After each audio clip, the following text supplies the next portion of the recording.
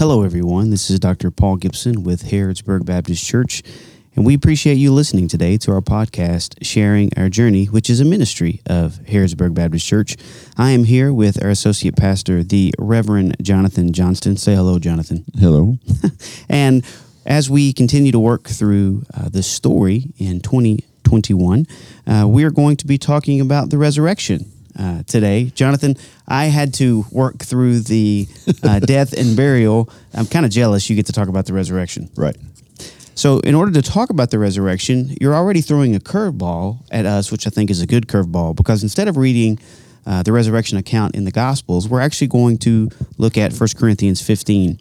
And I'm going to read 1 Corinthians 15, 12 through 19. And then I'm really curious why you chose this passage. So let's read 1 Corinthians 15, 12 through 19. But if it is preached that Christ has been raised from the dead, how can some of you say that there is no resurrection of the dead? If there is no resurrection of the dead, then not even Christ has been raised.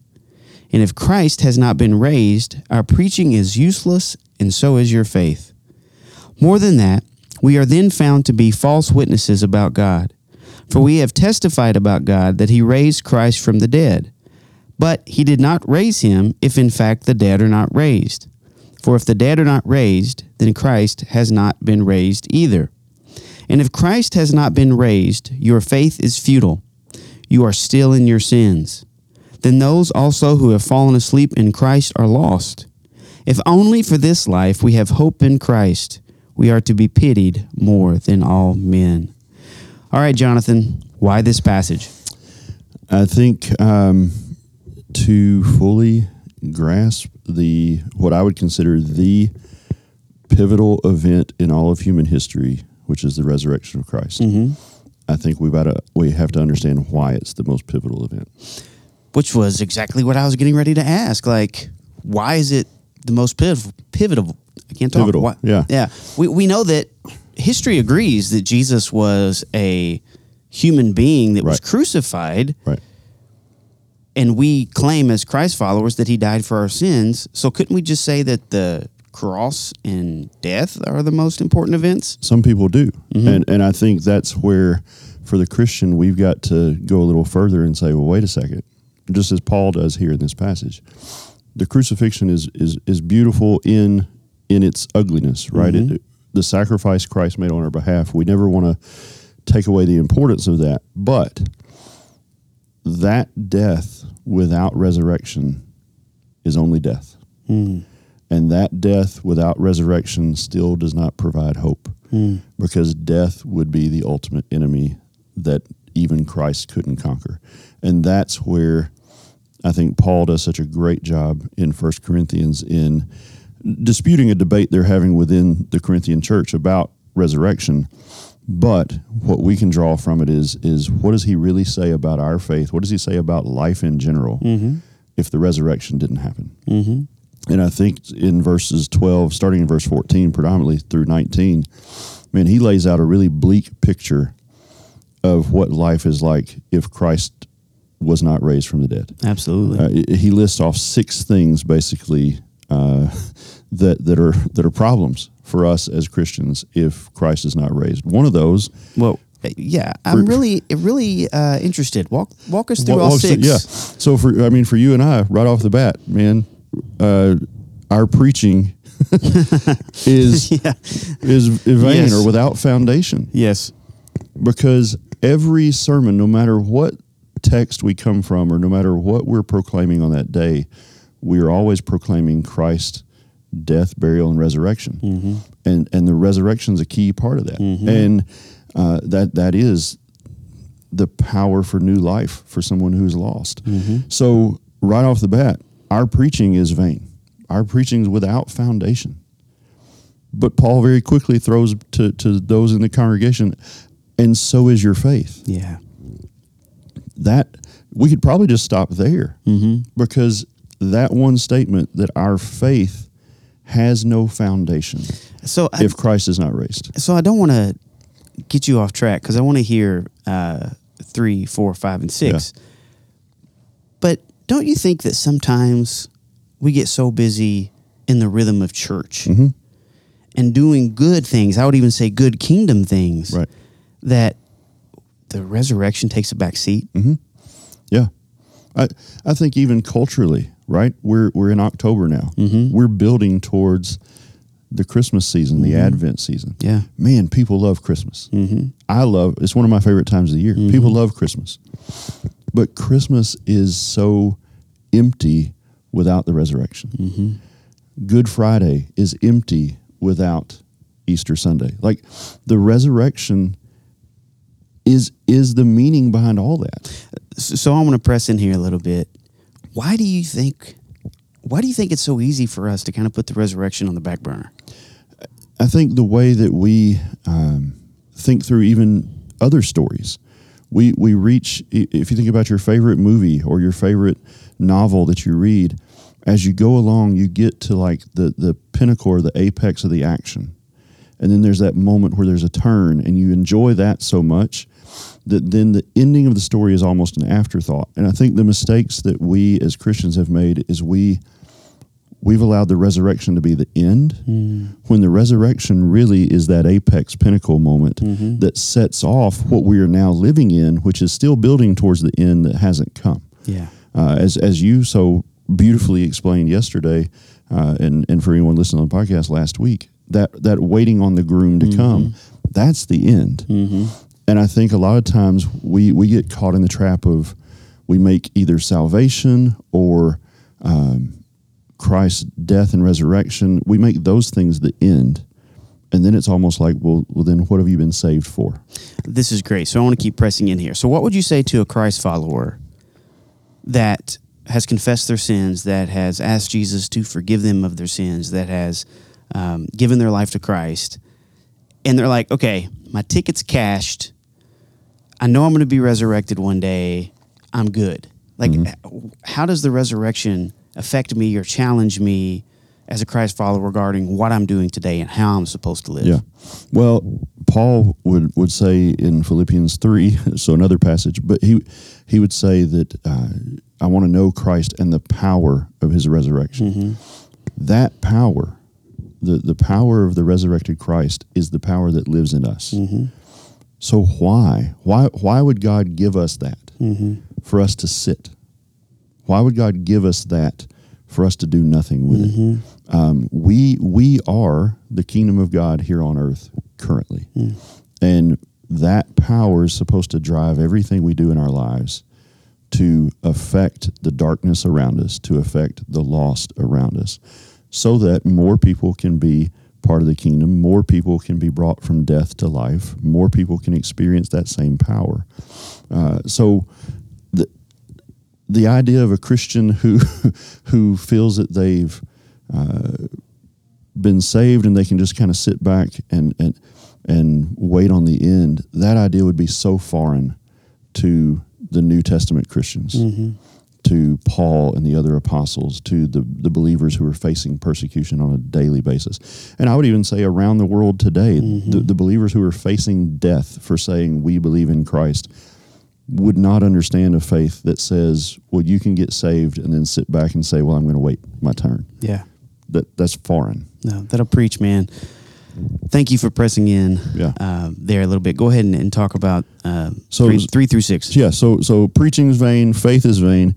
3 says basically we're liars. Right? So if Christ hasn't been raised, we are bearing false witness. Now, Paul's writing this. Paul called himself a Pharisee among Pharisees. So even to Jewish people, he is saying, hey, one of the 10 commandments, do not bear false witness. We're doing that if Christ hasn't been raised. Yeah. Because we're saying he has. So we're liars. We're all liars if Christ hasn't been raised, and we've made God a liar because God has said he's been raised. Then it also says, he reiterates your faith is worthless, but the bigger statement, you are still in your sins.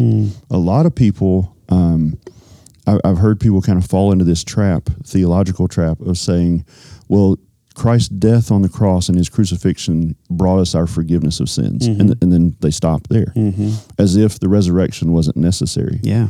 But what Paul's saying is, without the resurrection, your sins are still on you, because that would signify again Christ wasn't able to conquer death. So if he can't conquer death, he cannot forgive your sins. He was not the Messiah. Yeah. So you're still in your sins. Big problem. Those who have fallen asleep in Christ, he's talking about believers from days gone. And he says they've also perished. Now, some people would look at that and say, well, you already said they've fallen asleep. They're dead. He's not saying, the word perished here is not talking about their death. He's saying their life was useless. Their life had no purpose. Yeah. Man, can you think about Abraham, Moses, Joshua, all those great men and women of the faith, Deborah, all these women of the faith, people of the faith in the Old Testament, to say their life meant nothing? That's a loaded statement. Yeah. But he's saying, if Christ is not resurrected, their life was futile. They spent their whole life hoping for something that didn't happen. Well, and I can imagine that also spoke tremendously to the first church that was being persecuted. Right. If I were being persecuted and I had to wake up every day and to decide whether or not I was going to confess my faith, because confessing my faith would mean that I would lose my life, I would want to know that my confession was worth it, that my confession was not just a promise for the now, but the promise for the hereafter. So I can imagine that this spoke not necessarily safety, but it spoke peace and hope into the first church. Yeah, and reassurance of, who doesn't want to know that their loved one who had faith in God is now with God. If Christ hasn't resurrected, then Paul's saying they're not. Yeah. Man, that's terrifying. That's really troubling. Yeah. And then the sixth one. This is my favorite one, by if the way. we have placed our hope in Christ for this life only, we should be pitied more than anyone. He paints this picture of saying, man, if all we're living for is the here and now, we're doing it wrong. Because all the pagans, all the people who are serving themselves, they're having a much better time in this life than we are. Yeah. And that definitely would have spoken to the persecuted church in that century that Paul is writing to. And it speaks to us today. If you look at the world around us, there's so much darkness and so many things that can't be explained if you look at this life only. And yeah, so if Christ hasn't been resurrected, we're pitiful. People should pity us. Yeah. If Christ hasn't been resurrected. Yeah. And that's the key phrase that Paul's going at. That makes me think of Hebrews 12, where the author of Hebrews says, since we're surrounded by such a great cloud of witnesses, let us lay aside the sin and the weight that so easily entangles. And then it goes on to say, let us fix our eyes on Jesus, the author and the perfecter of our faith. And then it's very explicitly talks about the cross, who for the joy set before him endured the cross, despising its shame, and is now set down at the right hand of the throne of God. I think that echoes what you just said in regards to where is our focus. It's not just on the cross, it's not just on the death and the tomb, but it's on the resurrection. And I loved how you tied the forgiveness of sins. It's not just his death. Right. It's not just his life and death. It's not just his life, cross, and death, but it's that whole connection of life, death, and resurrection. And I think at times, and I want you to speak into this, I think at times we compartmentalize the gospel. In other words, we may just focus on his life or death, or we might just focus on his death and the resurrection, but we don't focus on his life. Or even I had somebody say to me one time, those of you that know me, I pray most of the time I end it with the name of the Father, Son, and Holy Spirit. And somebody walked up to me and said, why don't you pray in Jesus' name?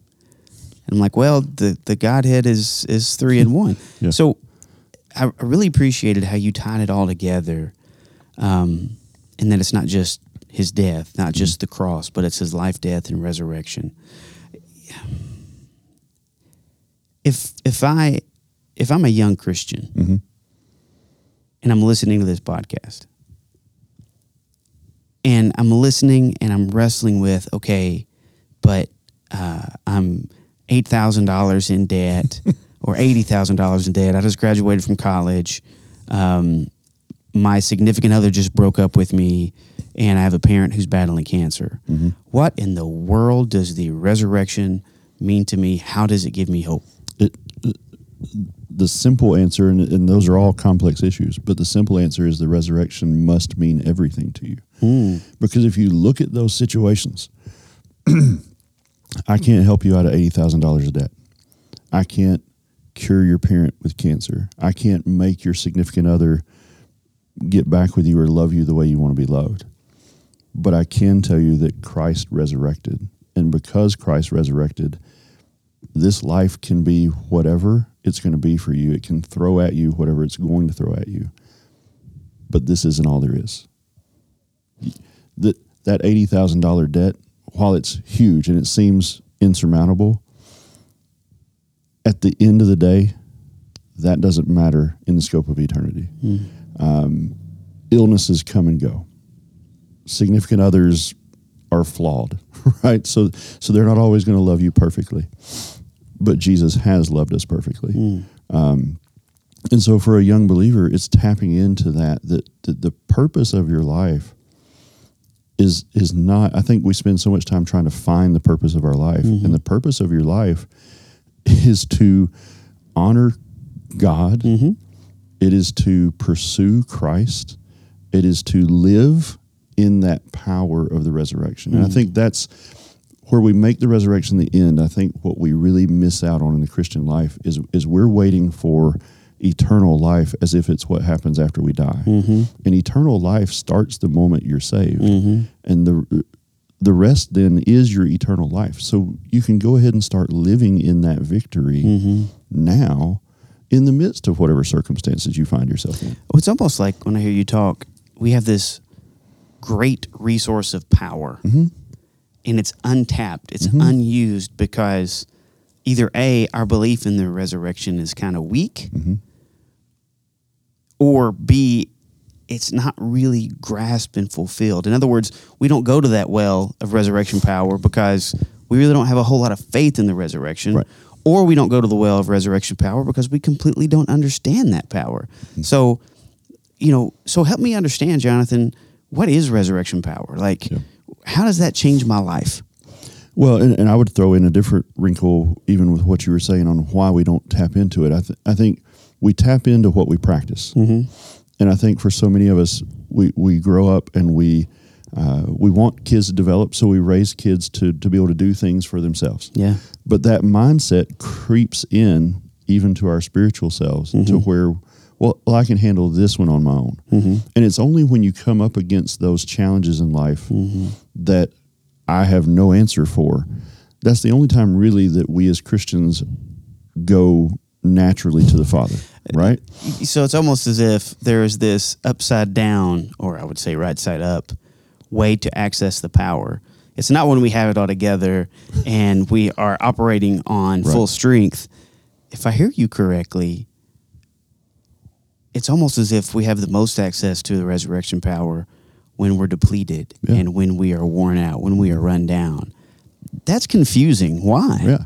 Well, it's in Scripture, right? In our weakness, He is made strong. And I don't think, it's not like strength is gained by the Holy Spirit by our weakness. It's the fact that we realize it more when we're up against those things we can't beat on our own. I think as believers, if we would focus on the power of the resurrection more and really lean into it more and put that in practice, we would start seeing Him do stuff in the small things in our life too. We a lot of times don't give Him that opportunity because I got this. Like it's almost like God is waiting to help us with things, and we're like, oh, I got this one, God. I'll call you when I need you, and we push God to the sidelines. Yeah, and God wants in. Like He's like, I want to help you. Yeah, and so I think it's a concerted effort. We have to be focused, and I think that's why when you talked about Hebrews 12, when the writer of Hebrews is talking about fixing our eyes, well, it's almost like putting blinders on a horse, right? Like fixing your eyes on Jesus and everything He is, what He did, but also where He is now. Like focusing in on that power, not forgetting that we have it. And I think a lot of times we get overwhelmed. We're human. Yeah. And one of the great tools of the enemy is to kind of bewilder us or make us feel like we're defeated. Yeah. When He knows we've already won. Yeah. And that's the sad thing really, is the more I go in life seeing that how often we as Christians live defeated lives Yeah. when we should be the most victorious people on the planet. So you're going to laugh when I tell you where my mind went right there. It went to Captain Marvel. Yeah. And if you're not a Marvel fan and you're listening, I apologize. I encourage you to go watch Captain Marvel. But it reminds me of that scene where her oppressors are trying to oppress her. I'm not trying to give anything away. Her oppressors are trying to oppress her on purpose so that she doesn't understand her true power. Yeah. And then she actually is in a moment where it's a desperate moment. It's a moment where it looks like she's going to be defeated, and all of a sudden she realizes, I have this unbelievable well of power that I can go to, that I have, that I didn't realize I have, that I can tap into, and then she sets the world on fire. My mind went there because I feel like, and I think based on Scripture and what you quoted in 2 Corinthians 12, that's our life as Christ followers. That often when we feel the most depleted, the most defeated, that's when if we turn our eyes to the heavens, that's if we fix our eyes on Jesus, we realize there's this unbelievable source of power that we're really not accessing, that we're really not using. So just, man, Jonathan, good stuff.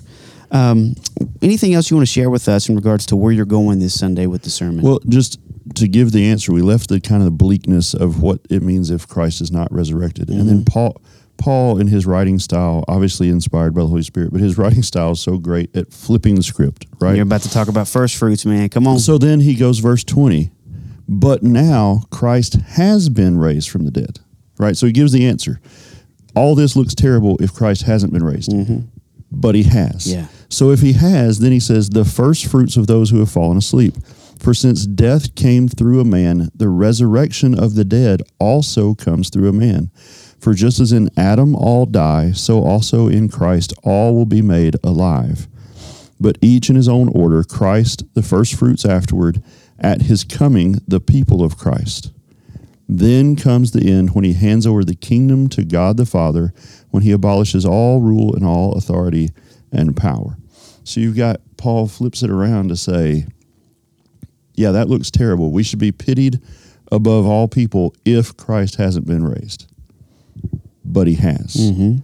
So then you can almost take all 6 of those things he just laid out and reverse them. Yep. And say, so then since Christ has been resurrected, our preaching is not in vain. It has foundation.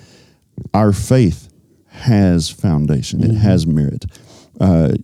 We're not liars about God, unless we live that in our lives. Christ has been raised. We are not still in our sins. There's forgiveness of sins. Those who have fallen asleep in Christ, their life had meaning and significance. And we shouldn't be pitied. The reverse of that is, man, everyone around should look at us and say, I want that. Yeah. And that's what I really hope people get out of this text and out of the resurrection is, are we living in that power? Because if we are, people shouldn't look at Christians and say, man, they never have any fun. They don't get to do this. They don't. No. They should look at us and almost be envious. Yeah. Not because of what earthly things we have, but because of the way we live. Absolutely. Like they should see that power coming out through us and they should want it. That's the draw of the gospel. Yeah. And that was God's design. That's how the early church grew, and that's how churches today can grow. Is we've got to live in that power, because without it, it's bleak. So we've got a couple minutes here, and I want to provide an opportunity for you, Jonathan, to talk about what that power looks like when it's lived out. And I want to ask you to talk a little bit about what we did last night. This podcast is being recorded on a Monday. Right. So on Sunday night, we did something that I think is very powerful, pun intended. That is a description. It's a picture of what it looks like to live out a resurrected life. So if you don't mind, Jonathan, tell the listeners a little bit about what we did last night. So we have a prayer wagon ministry, right, that we just have kind of started, and it came from a creative idea from a Sunday school class. But we gathered some people of our church who showed up at 5 and wanted to go. We put them in a church bus, and we drove to different people's houses who were going through battles, whether it be COVID, whether it be loss of a loved one, whether it be cancer. And we started out with 4 houses we were going to stop at, and we ended up stopping at like 8. Yeah. Because as we're driving, we'd pass a house that we knew, and we're like, well, what about them? Yeah. And even there's power when the body of Christ goes out to love those. Some of the ones last night are members of our body, but some of those last night are people who are not. That they're somehow affiliated with members of our body. And so the request came in, and so we honored that and went there. But there's power when the body of Christ shows up and puts action to the love of Christ and prays, asking God to be in the midst of that situation. God doesn't need permission. God's going to be in the midst of that situation. But it's more allowing us to feel the power of that and to be connected with what God's doing in those situations. Yeah. There were people that we prayed for last night that I don't know. But I guarantee you now I'm going to be more keen to updates on that person's situation because I prayed for them last night. And so it's just anything like that where the body of Christ can get out into the community, can get out with the people and show the love of Christ and confidence in the power of Christ. That's what living in the power means. That's awesome. And my purpose in asking that question is to help the listener understand that all we did was drive around and pray for people. And it's not us. It's the power of the resurrection in those moments, bringing about God's kingdom. Jonathan, thank you for today. I think Sunday's going to be fantastic. I'm really looking forward to hearing what you're going to preach on Sunday. If you're listening and you don't have a church, we encourage you to check us out, Harrodsburg Baptist Church, 3112 South Main, Harrodsburg, Kentucky, 40330. We meet for discipleship time at 9:30 on Sunday mornings, and we then have our worship service at 10:30 a.m. We'd like to invite you to come and join us. Again, my name is Dr. Paul Gibson, pastor here at HBC, along with Associate Pastor Jonathan Johnston. This has been Sharing Our Journey, a podcast ministry of Harrodsburg Baptist Church. Tune in next time. God bless.